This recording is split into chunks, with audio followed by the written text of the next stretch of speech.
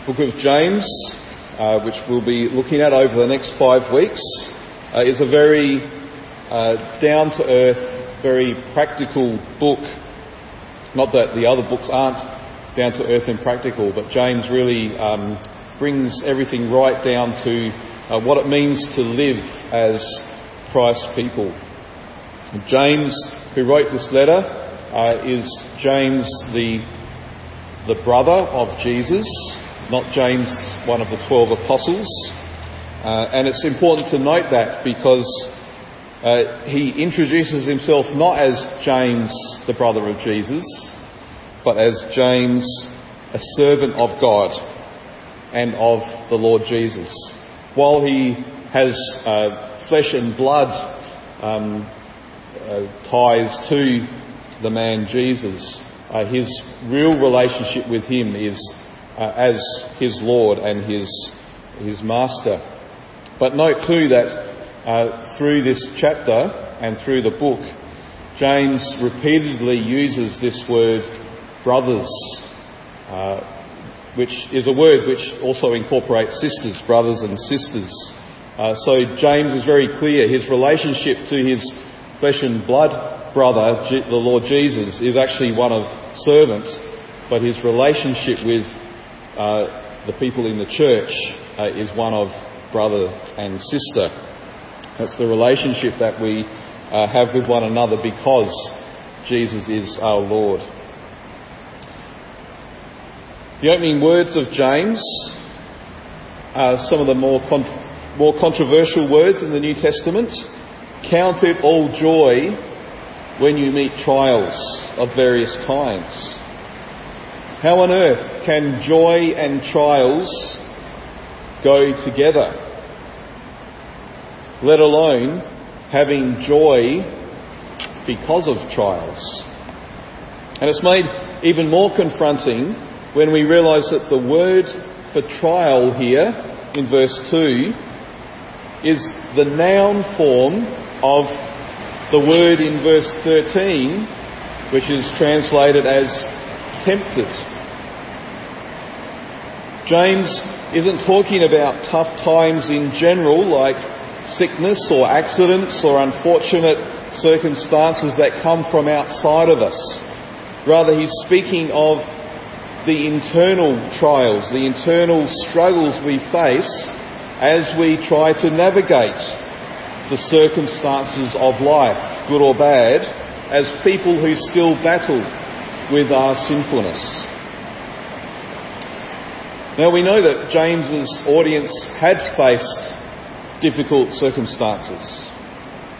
See how he addresses them as the 12 tribes of the dispersion, which is a reference to the scattering of Christians that happened as a result of the great persecution that happened at the time of Saul, that Saul was heading up before he was converted and became Paul. But the trials that they faced weren't only the loss of homes, the loss of livelihood, of being forced to flee from their cities, fearing for their lives or the lives of loved ones who had been arrested and killed. They're trials, but they are the external trials. The real and important trial that they faced was when they wrestled with how to respond to these events and to people around them. Would they respond with the love and the grace of the gospel, or would they respond sinfully?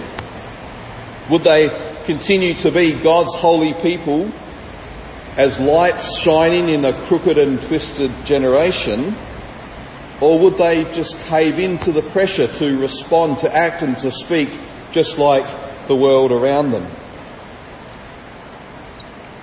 Now, persecution is just one of the instances of difficulties that we face by simply living in this world. He says trials of various kinds, though, meaning trials that are both large and small, from persecution or debilitating sickness right down to the everyday trials, the temptations to sin that we face every moment from the time we wake up and think, am I going to live this day for myself or for others or for Christ, right to the moment that we go to bed and we lie down and we reflect on all that we did in that day. So we don't need to be run out of town. We don't need to be threatened with death to still face the trials of which James is speaking of, the trials that come from the temptation to sin. It can be easy to think that we're living a good and godly life when life is easy, and we quickly can become complacent about pursuing Christ's likeness. But the moment of difficulty comes, then the internal battle begins. As we start to discover sinful thoughts and sinful responses within ourselves that we'd fooled ourselves into thinking were no longer there when life was easy and comfortable.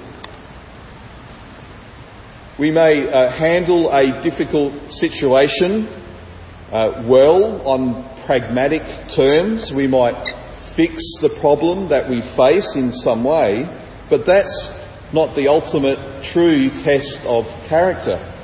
The true test is whether our response to that situation is one of sinful, selfish desire or one that displays the holiness of God.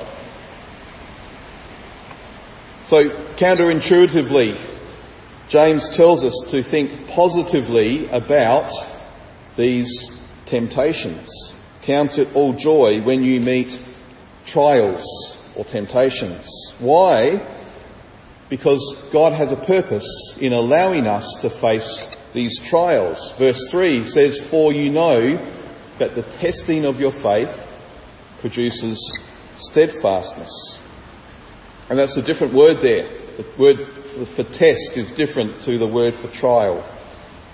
Biblically, a test is not an exam where we demonstrate that we've achieved something, like the exam at the end of a subject at uni or at school. A test, biblically, is something that actually produces the results, like raw material, a piece of metal ore that is put into a furnace and subjected to great heat or great pressure, and then it comes out as the pure metal or the pure precious stone. To be tested is to be transformed from something that appears to be worthless into something that has great value. In our case, the raw material is that we're sinners saved by grace. All of the guilt of our sin and uncleanness has been washed away by the blood of Christ in his atoning death and by the water of the Holy Spirit by whom we've been born again. Our justification, being made right with God, is complete and has been applied to us through hearing the word of the gospel and through faith in him. But in a sense, when that happens, maybe at the first moment that you truly believed in Christ, you were like the raw material, ready then to be put in the furnace of trials. Because the Father then begins a new stage of work in us called sanctification, in which he changes us to become more and more like Christ. And the means he uses that to bring that about is the testing of our faith by facing many trials. Through trials, we're told we're enabled to stand firm. We're told to be steadfast against these trials. But see, steadfastness isn't the ultimate goal. It's the means to the end, which is to be perfect and complete, lacking in nothing. In other words, to be fully transformed into the likeness of Christ. So the wonder, the mystery of grace is this: the very thing that God has delivered us from, our sinfulness, is now the thing that he uses for our ultimate good and his ultimate glory. Nothing in our lives is wasted when we're in Christ. Not even the trials that we face in our battle with sin. They're all used by the Father to make us more like Jesus.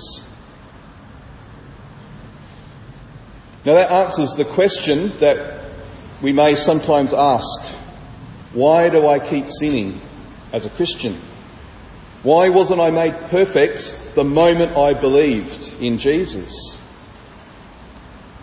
When we're tempted to think that God's work in us was somehow insufficient because of our sin, or when we're in the midst of ongoing and repeated struggle with sin, habitual sin, and we maybe wonder, am I really a Christian?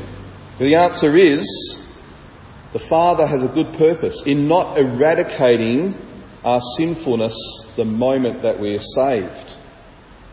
Instead of instantly making us perfect, his good and wise and perfect purpose is to perfect us through the trials and the tests for the remainder of our lives, however long that may be.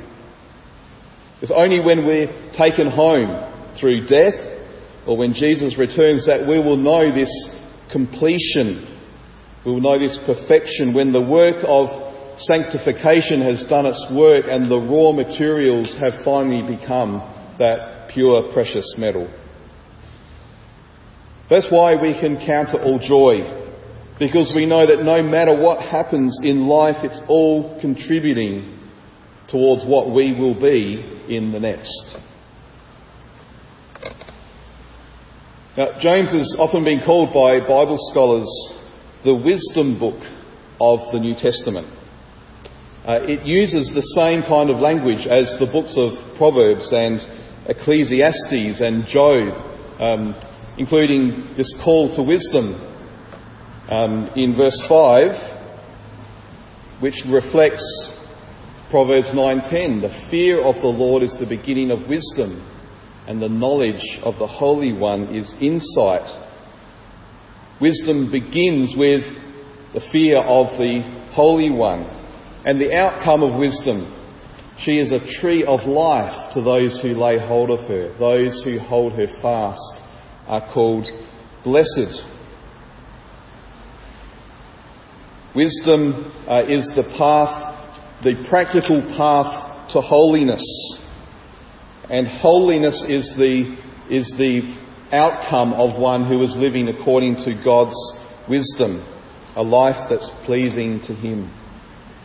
Someone who's living according to wisdom is someone who essentially says, I recognise that in everything that's happening, the Father's at work to make me like Christ and to enable me to respond in a way that honours him. That's what holiness is about. Holiness isn't about personal moral purity, avoiding certain sins or doing certain virtuous acts. Holiness is knowing that in Christ we've been set apart by God, to God, for God. So holiness is a relational thing. It's knowing that we are in this right relationship with God in Christ. And when we know that, we will then seek a life that reflects that reality. And so, as I said, and as we'll see, James is an incredibly practical, down-to-earth book that focuses on what holiness should look like. Other parts of the New Testament focus in on the fact that we've been made holy in status by the blood of Christ and the power of the Spirit. James focuses in on the practical outworking of that holiness. And chapter 1 is in a sense, it's a summary of the key themes of the book of James that he will then unpack in more detail in the following chapters. And this summary here in chapter 1, it gives us really a wonderful portrait of a person who's walking in the true wisdom of holiness. Each point that we'll look at starts with an instruction.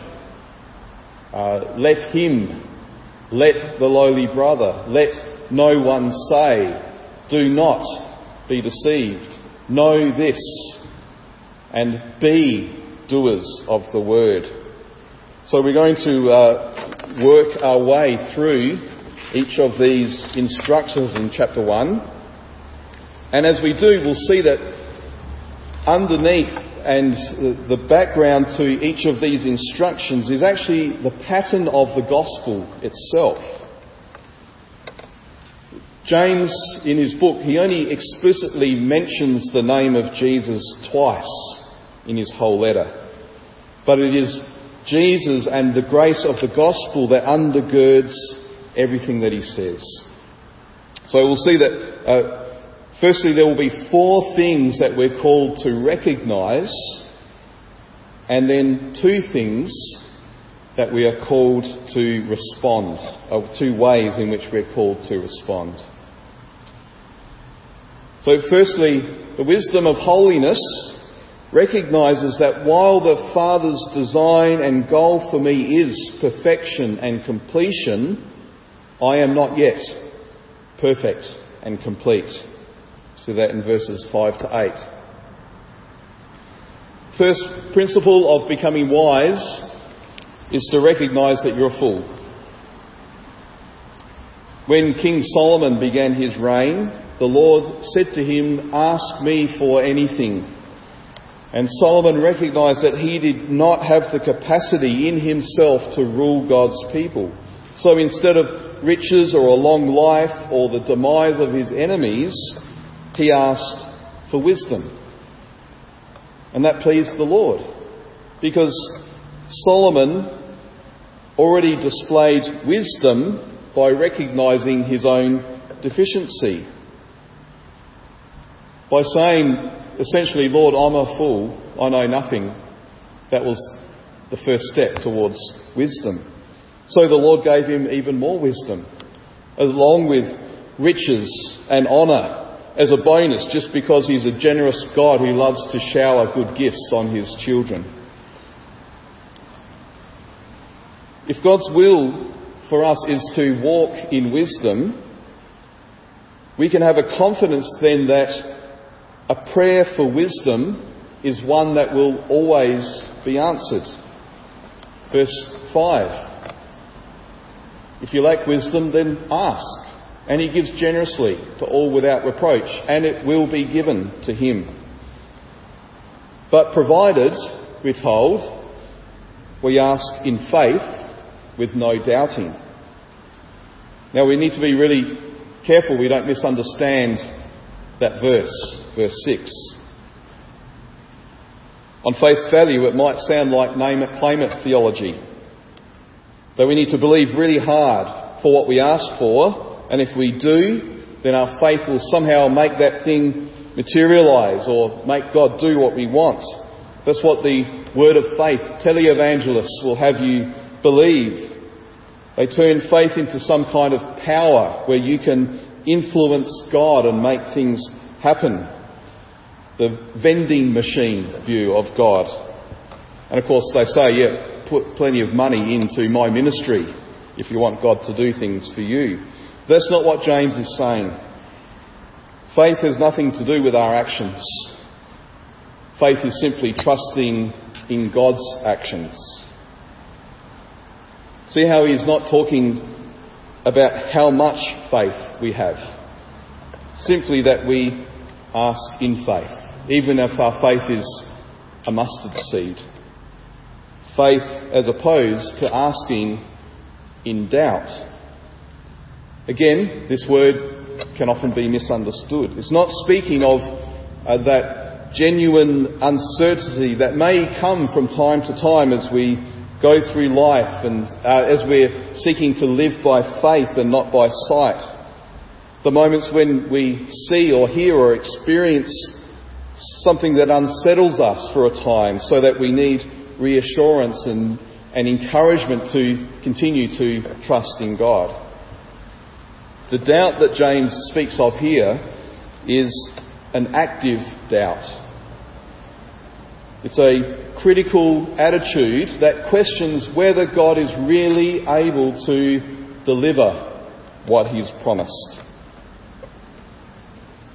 Or maybe even thinks that when God acts, I have the capacity to make the assessment of whether I like what He's done or not, and whether what He's done is the right thing. This kind of asking, see, it's not that this person doubts and so they don't bother asking. This is a person who asks God, but with this critical attitude. It's a hypocritical asking. Because when I doubt God in this way, I think that I'm wise already. I think that I'm able to assess whether what He does is wise or not. And so, if I have that attitude, I will be double-minded and unstable.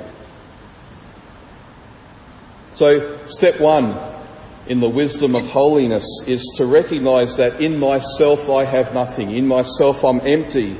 And in everything I need God to come and fill me. Secondly, the wisdom of holiness recognises that holiness doesn't come about by worldly wisdom. God's holiness, God's wisdom, turns everything upside down. Or I should say that it takes what's upside down and turns it right way round again. Things that are considered lowly in this world are considered great in the kingdom of God. And those whom the world calls great are considered small in the kingdom of God. We look at those who are rich, successful, and assume that their success is because they are wise. We look on those who are unsuccessful and we assume that it's because they're foolish. Now, it is true that Proverbs, the book of Proverbs, tells us that wise living will often result in many benefits in this life. But it never says that prosperity in this life is a sure sign of being holy. The wisdom books, especially Ecclesiastes, also point out that in many cases it's the wicked who prosper and it's the righteous who suffer. And in the end, everyone, the wise, the fool, the wealthy, the poor, the righteous, the wicked, will all end up in the grave. So what that means is the person who thinks that their prosperity and their comfort is a proof of God's favour and of their virtue needs to think again. As does the person who thinks that their poverty and their suffering is an indication of their lack of faith or God's disapproval.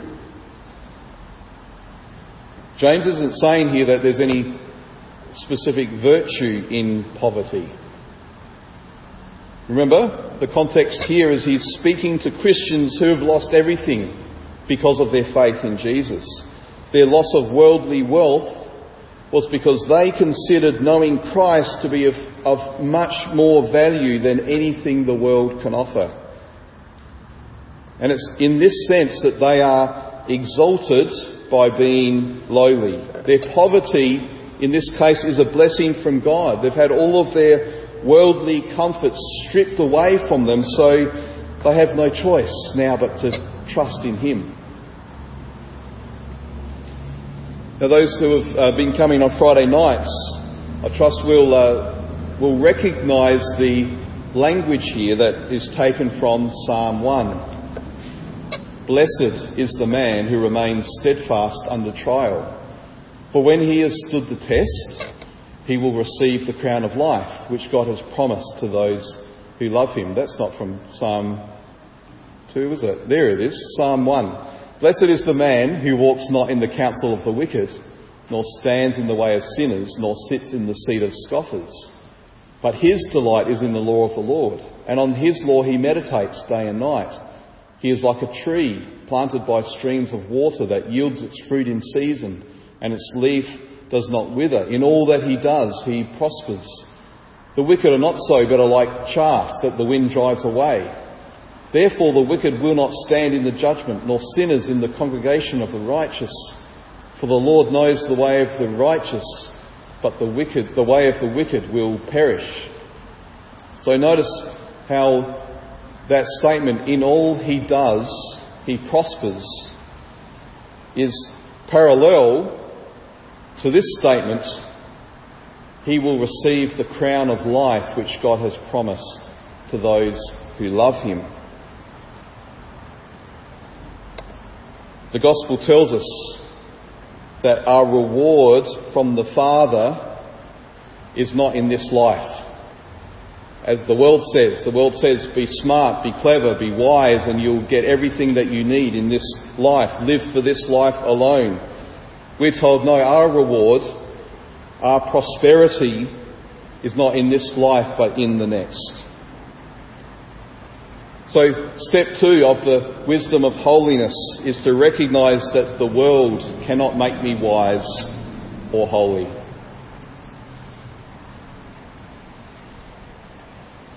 Thirdly, the wisdom of holiness recognises that my own sinfulness and inability to be holy, I'm unable, I should say. My own sinfulness and inability to be holy is because I am a sinner. I'm a slave to sin. Here we are, verse 13. Testing, we saw in verse 2 and 3, comes from God. But temptation, here's that word that we saw in verse 2 again. Temptation does not come from God. While God is sovereign over all things that take place, it's precisely because of his sovereignty that he has the power to use our temptations in testing our faith. But that does not make him the author of sin or evil. We can say then, God is testing me, but never God is tempting me. The moral responsibility for my sin lies wholly with me.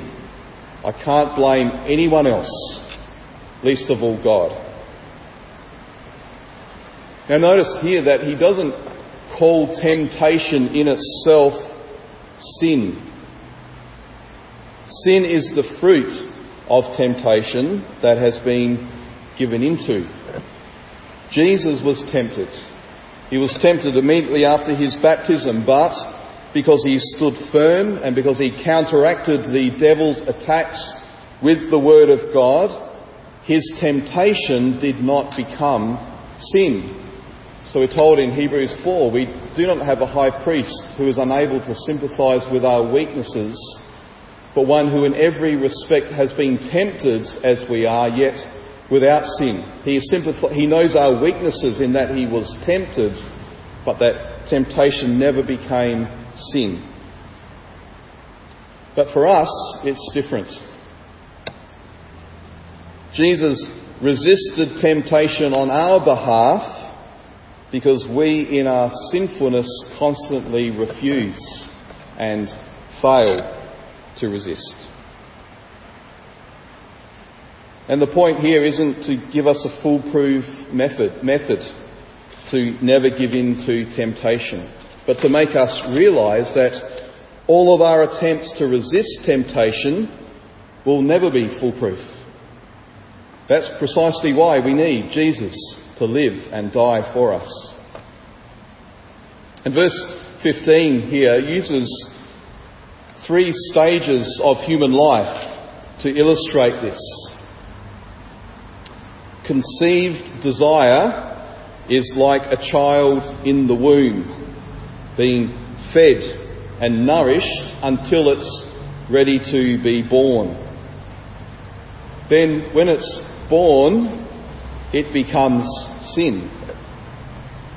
All sinful action begins in the heart, which is why Jesus said that lust is the same as adultery, anger is the same as murder, and so on. Then, just as a child comes into the fullness of their humanity when they become an adult, so sin, when fully grown, by being pursued, brings forth that fruit of death. The wages of sin is death. So here's the bad news of our sin. We're entirely accountable for all we do, but also we're enslaved by our sin, so that we could never break free from it, even if we wanted to. So step 3 in the wisdom of holiness is to recognise our own wretchedness and inability in our sin. Now, this imagery of human conception and birth and maturity is used here because in describing sin, it then stands in stark contrast to what comes next, which is the gospel. The wisdom of holiness recognises that it's God who makes me holy. See the contrast here between the person we saw earlier, the double-minded, unstable person who doubts, and here the Father, in whom there's no shadow or variation due to change. That's why we can trust Him to keep His word, because He's the same yesterday, today, and forever. And so this birth analogy is used again here to show us that the Father's goodwill trumps our sinful desire, because it was the Father's will that sent Jesus to the cross for us. And then He gives us new birth into a living hope by the resurrection of Jesus as we hear the word of the gospel and our hearts are renewed and we trust in Jesus. And then He changes our destiny from one of death, because of our sin, into one of eternal life, where we are the first fruits of all of His creatures. So we now look forward not to the grave, but to the resurrection. That's the work of the gospel in us. So step 4 in the wisdom of holiness is to hear and to believe this gospel of grace, that it's all of God's work in saving me, giving me new birth and making me His child. So to sum up, the 4 things that we must recognise: that we're not sufficient in ourselves to be holy, we're still incomplete and imperfect; that the way of the world does not bring about holiness; that we cannot save ourselves from our indwelling sin; and that God has done in Jesus everything that is needed for us to grow to maturity in Christ, to be the people He's created us to be. Now, in light of these 4 things then, there are 2 responses that we're called to give in order to see the holiness of God work its way out in our lives as we grow in maturity in Christ. The first thing is that we're to be always ready to hear the word of God. Now, there's a very good principle here. Let every person be quick to hear, slow to speak, slow to anger. That's a good principle for any human relationship. If we all put that into practice, there would be harmony. But here, James is not talking necessarily about human relationships, our relationships with one another, but with God. See how verse 21 tells us that what we're to be quick to hear is the implanted word. Again, there's that pregnancy imagery being used, the word that's being implanted within us. That's the same word that the Father used to bring us forth in the new birth through the gospel. So this implanted word is the word of God, the word of Christ, the gospel. Now, God's word will often confront us. It'll challenge our assumptions. It'll expose our sin and our foolishness. It calls us to take up our cross and to follow Christ and to count all that the world offers us as garbage in comparison. So how do we respond to that word? Are we quick to speak, to tell God that your word is not acceptable to me, or that it must mean something different to what it plainly is telling me? Are we quick to anger, telling him that he has no right to exercise his authority and sovereignty in our lives? Well, the wisdom of holiness says that God, as my creator and as my redeemer, has every right to speak to me.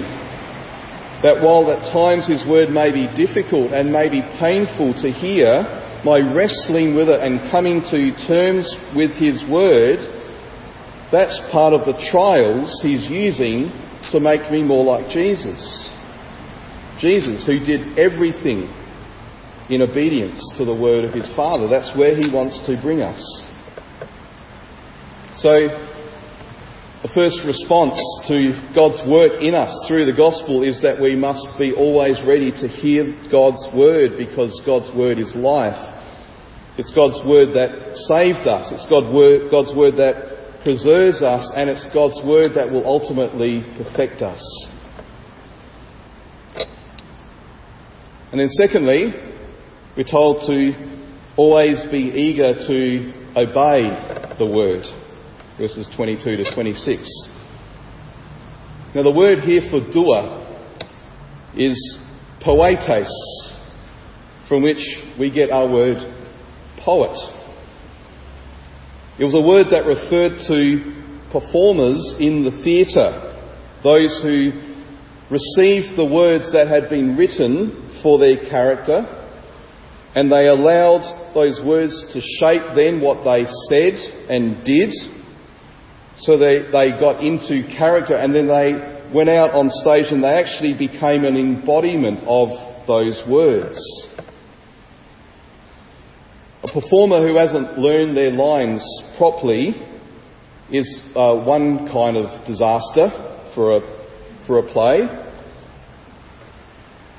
But a performer who learns their lines but then never appears on stage, well, that's another kind of disaster that's even worse.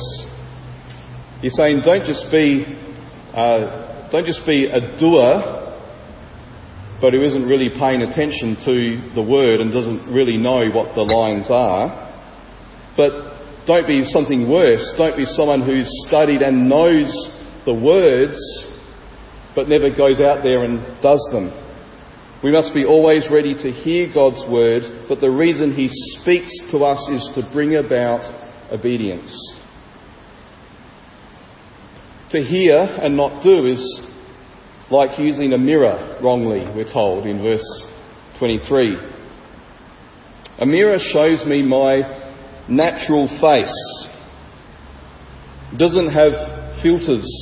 It's not like Zoom where you can tick the box that says, touch up my appearance to make me look better than I really am. I got up this morning and I looked in the mirror and I saw the results of my foolishness yesterday when I was at an outdoor wedding and I didn't have a hat or sunscreen. And I looked at my natural face, which is red from sunburn. And I couldn't push a button to say, just take away the sunburn. A mirror isn't supposed to do that. A mirror is supposed to show me as I am, so that I can see my face. I can see that I haven't shaved, or that my face is dirty, or there's something wrong that needs to be fixed, so that I can do something about it. Well, the implanted word of God, which we're told to receive with meekness, does this. It reveals our failures with the aim of leading us to repentance, changing the way that we live so that our actions better reflect His leading instead of our own sinful desires. And see how someone who is a hearer but not a doer only deceives themselves.